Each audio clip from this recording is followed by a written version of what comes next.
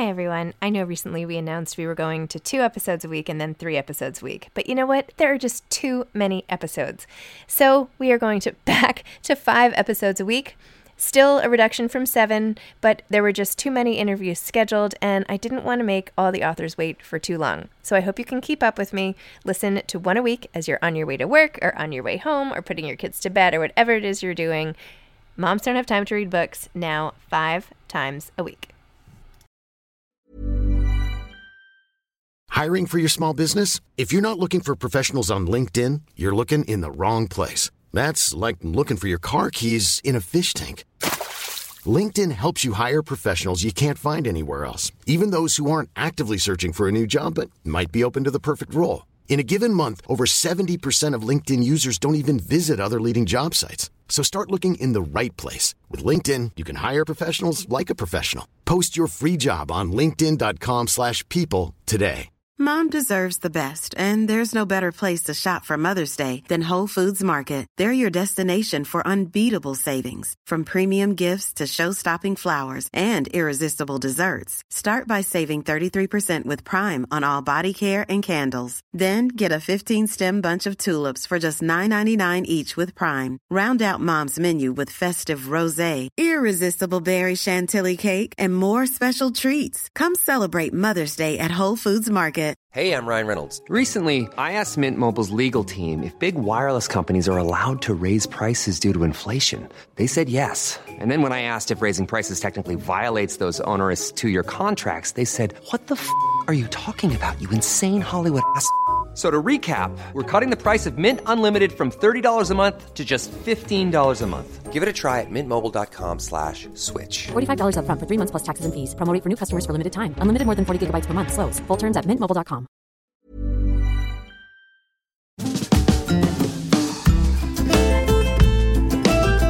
Welcome to Moms Don't Have Time to Read Books with Zibby.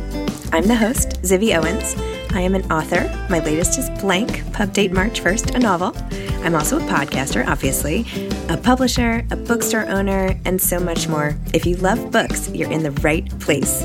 In fact, we call it the Zibbyverse, or really, the LA Times called it the Zibbyverse, and we're going with it. Go to zibbyowens.com to learn more and follow me on Instagram at ZibbyOwens. The following was an event that we held at Zibby's Bookshop, which was so amazing. You have to hear it. It's between Emma Gray and Laura Tremaine. And while this is available on YouTube, the audio is just so wonderful, and you all really need to hear it. So we're releasing it as a podcast. Emma Gray is the author of The Last Love Note.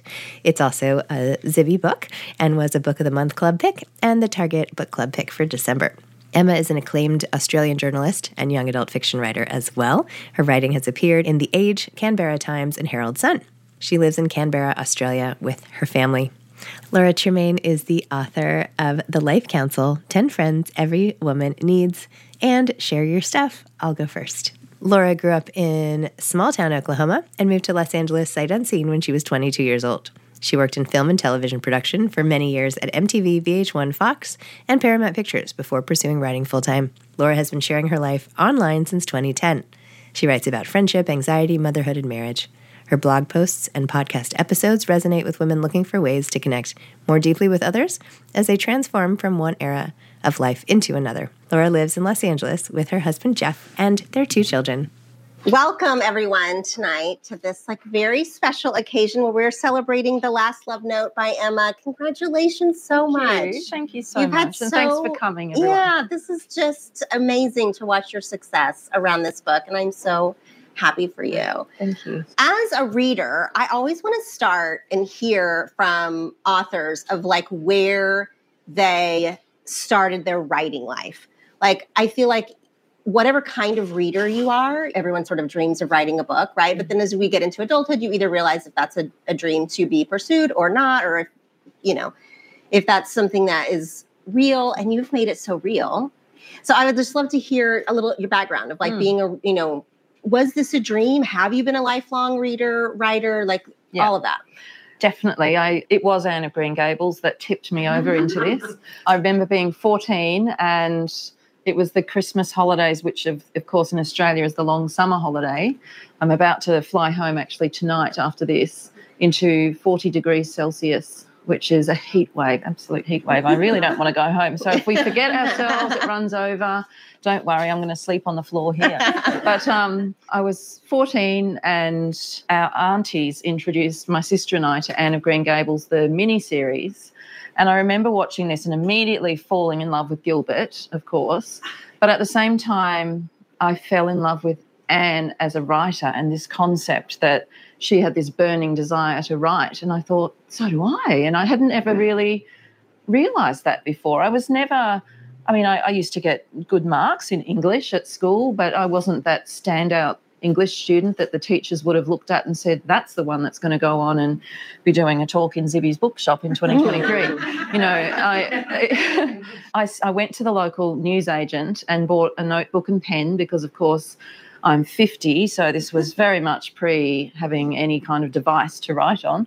And I just started writing a novel that day, and it was terrible. But,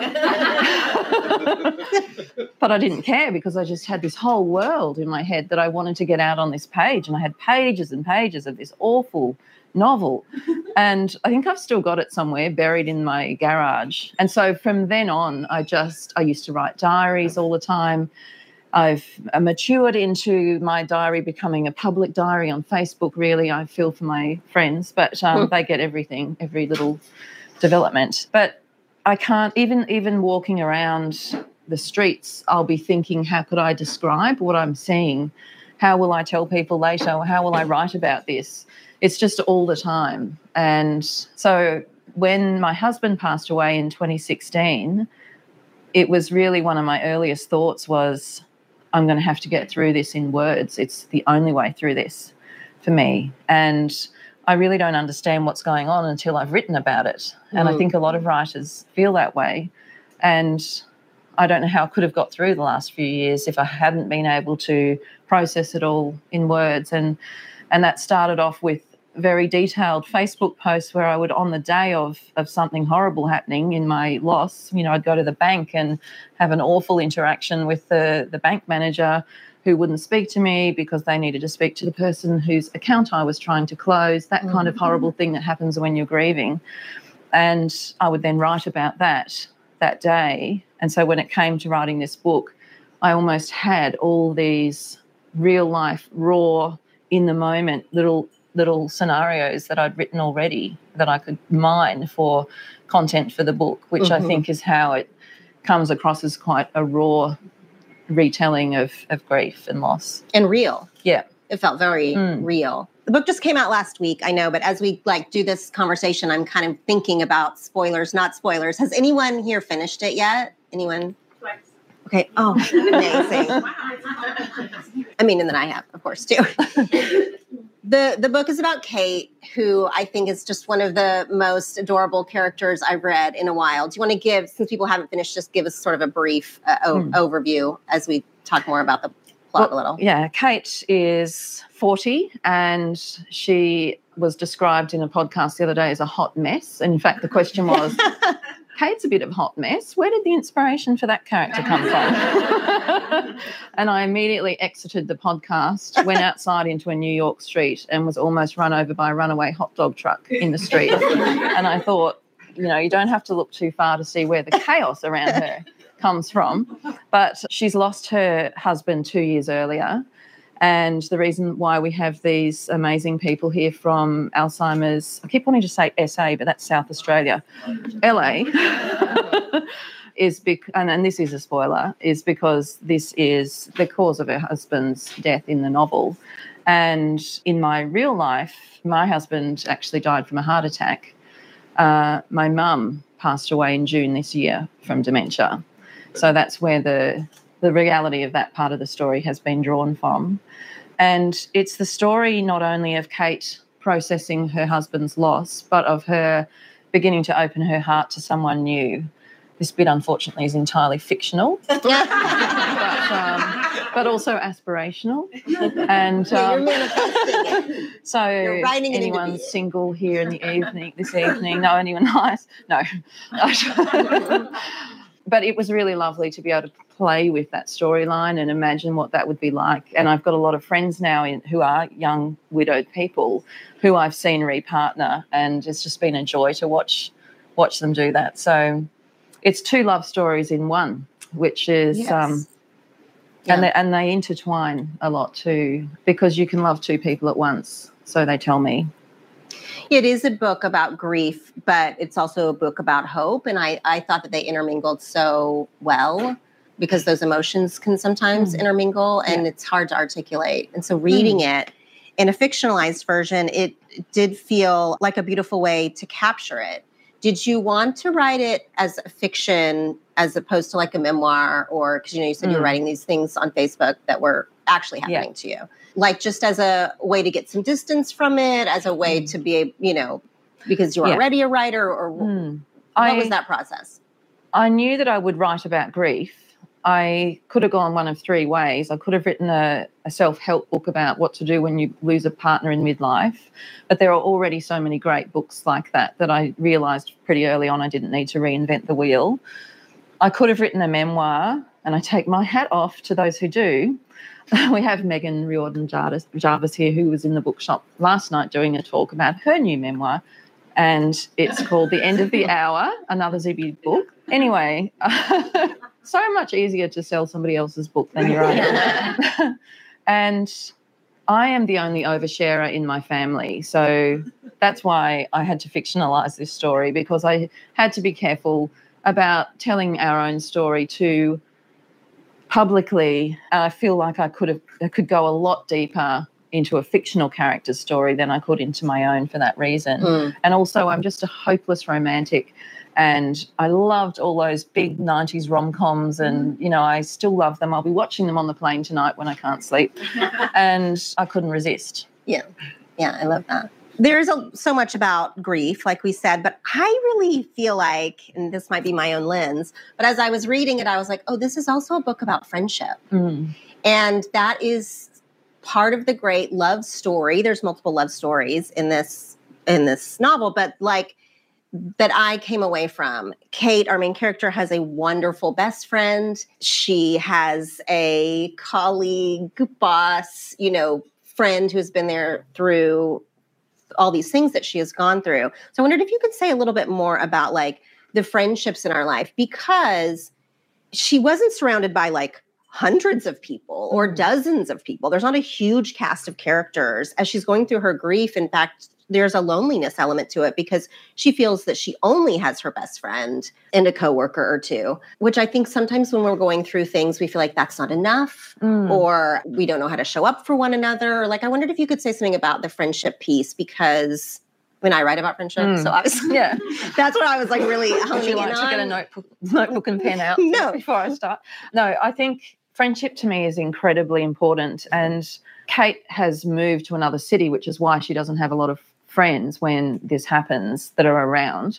In my case, I live in the city I was born in, so I was in fact surrounded and supported by an incredible community of friends, and I've tried to pay tribute to a lot of them in this book by threading little anecdotes through that they will see themselves in. Things like the friendship group that didn't know each other but all were friends on Facebook, who got into a little huddle and organised for me to be out one night towards Christmas, the first year after Jeff died, and I had a 5-year-old son who still was expecting magic, and all of the Christmassy stuff. And I really was in the depths of despair at this time, to quote Anne of Green Gables. And they got together and we drove in, and our house had been covered in Christmas lights. So they appear in here. And the other friend, the friend who co-wrote the musical, Sally Whitwell, is a brilliant composer. Her way of helping was instantly to compose a piece of music that we played at Jeff's funeral. And I mean, it goes so far beyond lasagnas and casseroles. There was a friend who was very good at administration, and I'm hopeless at that. And you've got so many forms that you have to fill out. And so she just said, can I come and sit with you and help you fill out the forms at the bank and things like that? So I always say to people, when somebody loses someone, your time will come and your skills will be needed. And if it's not in the first 5 weeks, it could be 2 years later or 10 years later that you can step in and do your part. And we're now nearly 8 years later, and there are times when I still need help. I know I'm going to go home and my front lawn will be mowed because the neighbours will have done that. I don't even have to ask them. It's extraordinary the way, it was almost overwhelming the way people were helping, and I sort of kept wondering, how can I ever pay them back? And then I realised it's about paying it forward, and that just lifted all that pressure and made it much easier for me to accept the help. And I think that that's a skill in itself that a lot of us struggle with, to say yes to help. And we just have to realise that we take it in turns. It's just a mutually beneficial ecosystem of help. And there are times when you're the helper, and then there are times when you're being helped. And if we could just accept that, I think life would be so much easier. Yeah. Hey, I'm Ryan Reynolds. Recently, I asked Mint Mobile's legal team if big wireless companies are allowed to raise prices due to inflation. They said yes. And then when I asked if raising prices technically violates those onerous 2-year contracts, they said, "What the are you talking about, you insane Hollywood ass?" So to recap, we're cutting the price of Mint Unlimited from $30 a month to just $15 a month. Give it a try at mintmobile.com/switch. $45 up front for 3 months plus taxes and fees. Promo rate for new customers for limited time. Unlimited more than 40 gigabytes per month. Slows full terms at mintmobile.com. Millions of people have lost weight with personalized plans from Noom. Like Evan, who can't stand salads and still lost 50 pounds. Salads generally for most people are the easy button, right? For me, that wasn't an option. I never really was a salad guy. That's just not who I am. But Noom worked for me. Get your personalized plan today at Noom.com. Real Noom user compensated to provide their story. In 4 weeks, the typical Noom user can expect to lose 1 to 2 pounds per week. Individual results may vary. Mom deserves better than a drugstore card. This Mother's Day, surprise her with a truly special personalized card from Moonpig. Add your favorite photos, a heartfelt message, and we'll even mail it for you the same day, all for just $5. From mom to grandma, we have something to celebrate every mom in your life. Every mom deserves a Moonpig card. Get 50% off your first card at moonpig.com. Moonpig.com. You mentioned that Kate was sort of called a hot mess, which I get that characterization. She's kind of clumsy, crazy things happen to her, that kind of energy. However, one of the things that I really liked about what is going on with Kate simultaneously with grief and the love story is she might be kind of messy on the outside, but she's portrayed as incredibly competent at her job. Like she's very, very good at her job. And yet she also feels she might be in the wrong job. Yes. Yeah. And so that sort of running alongside, like having not a career crisis, and I didn't read it as a crisis, but like as a sort of questioning, am I in my true calling? Am I using my gifts in the right way? Am I staying in this job because I want some stability in my widowhood, for my family? I wondered about that piece, if that was something that you were going through or if it was just something you felt would be universal for a maybe midlife woman to be wrestling with. I think it's something a lot of us go through, and it is a crossroads that we reach. And I think younger generations coming through have a much more flexible way of looking at their careers, and they're thinking about having several different careers in their lifetimes. I did used to work in a role which didn't suit me, and it was administration. And and I'm sure if my former bosses are listening to this, they could attest to this. And I would dream of writing. And Kate also has a similar ambition. And part of what happens when someone dies is that you realise life is short, and it occurs to you that we don't have the luxury of necessarily waiting another 5 years, 10 years before we do the thing that we want to do. I was talking to a reader in a Barnes & Noble in Minneapolis a couple of nights ago, where it was freezing cold, absolutely freezing cold. I was soaking it in before I go home. And he has been writing for 5 or 6 years, and he said, I'm not ready. And we were talking about just doing it and dealing with a messy first draft and getting it out there and getting some feedback. And I think this idea that life is short is certainly something that hit me very hard when Jeff died. Not just that life is short, but it's incredibly precious. I remember, and this is quite maybe difficult to hear, but he passed away at home, and I had a few moments with him. We had to have the police, the inspectors, of course, the paramedics, everybody was sort of about to swarm our house. And I had a few minutes just in the room with him after he had died. And I became incredibly conscious of my own heartbeat and the oxygen going in and out of my lungs. That's not scientifically possible, is it? Something else comes out of your lungs. But you know what I mean? I was inhaling these breaths of air, and I actually realised I felt more alive in those few moments than I have ever felt in my life, even though it was the worst moment of my life. And I just realised how fragile life is. And so I say to people now, if they're feeling like they have this dream, whether it's to write or anything else, just get on it. I mean, we know from the pandemic that our opportunities can be cut overnight. We can be all suddenly locked down and can't even go anywhere. You know, and people had been planning travel for years and thought we'll get round to it. We don't have the luxury, so grab those opportunities. Yeah. In the book, Cam does not die of a heart attack. The husband, he dies of early onset Alzheimer's. We are graciously sponsored tonight by Alzheimer's LA. There are some heartbreaking moments on that part of their story that felt that were the hardest in the book for me to read as Cam starts to lose his memory of his loved ones and even some basic executive functioning and things. And I wondered if, did you choose Alzheimer's? You said your mother passed. Yeah. If that was informed by that experience of losing someone in a slower way. Well, there were two reasons why I chose that. One was that I didn't want to tell exactly our story, and the other was more of a structural writing choice, which was to choose a longer way of dying to write about in this novel. And that's the one I'm intimately aware of and that we've just watched. And Mum actually was diagnosed 16 years ago, which is incredibly long. Normally it's a lot, well, you could tell us, normally it's a much shorter period of time. And she just got worse and worse and worse. And I mean, we've all watched her firsthand, and we've watched my dad, who's 91, care for her in the most extraordinary way imaginable.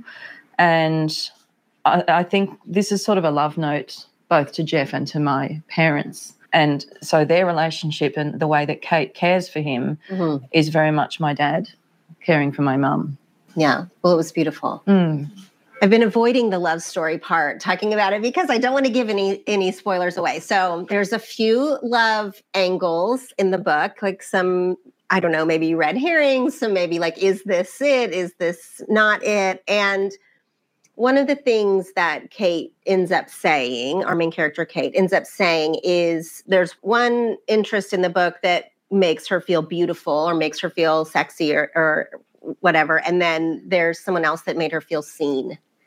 And not that those things have to be mutually exclusive by any means, but like it was a surface level of attraction, I guess, and a deeper level of attraction. And that really spoke to me in the, enduring relationship in this. And I felt like that is what so many of us want. I mean, I want to feel sexy too. Don't get me wrong. But, you want to feel like I think she felt seen and known, and like what a deeper level of care and commitment that is. And I think for someone like Kate and someone like me and anyone else here who has experienced this or has lost a partner, I don't think you could go to superficial anymore. It's even in conversations with people who you're not romantically interested in, there's just a depth that you have to have, because you can't be bothered anymore with superficial stuff. And that's the same not just in relationships, but in letting go of a whole lot of things that used to worry you and bother you and used to get, annoyed by.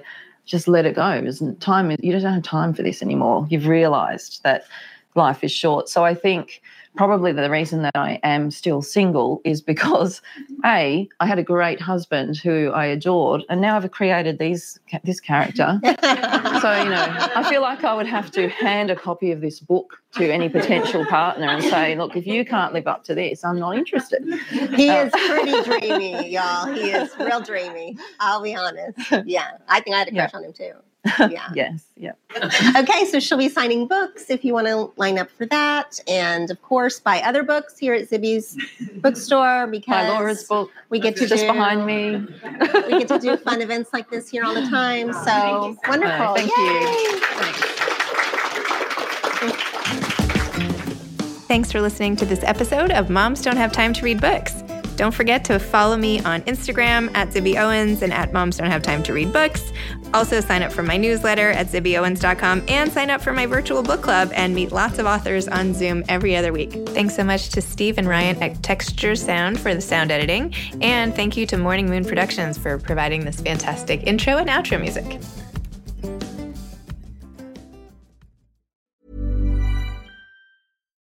Why don't more infant formula companies use organic, grass-fed whole milk instead of skim? Why don't more infant formula companies use the latest breast milk science? Why don't more infant formula companies run their own clinical trials? Why don't more infant formula companies use more of the proteins found in breast milk? Why don't more infant formula companies have their own factories instead of outsourcing their manufacturing? We wondered the same thing. So we made ByHeart, a better formula for formula. Learn more at byheart.com. This message comes from BOF sponsor eBay. You'll know real when you get it. It'll say eBay Authenticity Guarantee. And you'll feel it. Maybe it's a head-turning handbag, a watch that says it all, jewelry that makes you look like the gem, or sneakers and streetwear so fresh every step feels fly. eBay gets it. So look for the blue check mark next to that thing you love. And be confident that every inch, stitch, sole, and logo is checked by experts. With eBay Authenticity Guarantee, you can trust that feeling of real is always in reach. Ensure your next purchase is the real deal. Visit ebay.com for terms. Mom deserves better than a drugstore card. This Mother's Day, surprise her with a truly special personalized card from Moonpig. Add your favorite photos, a heartfelt message, and we'll even mail it for you the same day, all for just $5. From mom to grandma, we have something to celebrate every mom in your life. Every mom deserves a Moonpig card. Get 50% off your first card at moonpig.com. Moonpig.com.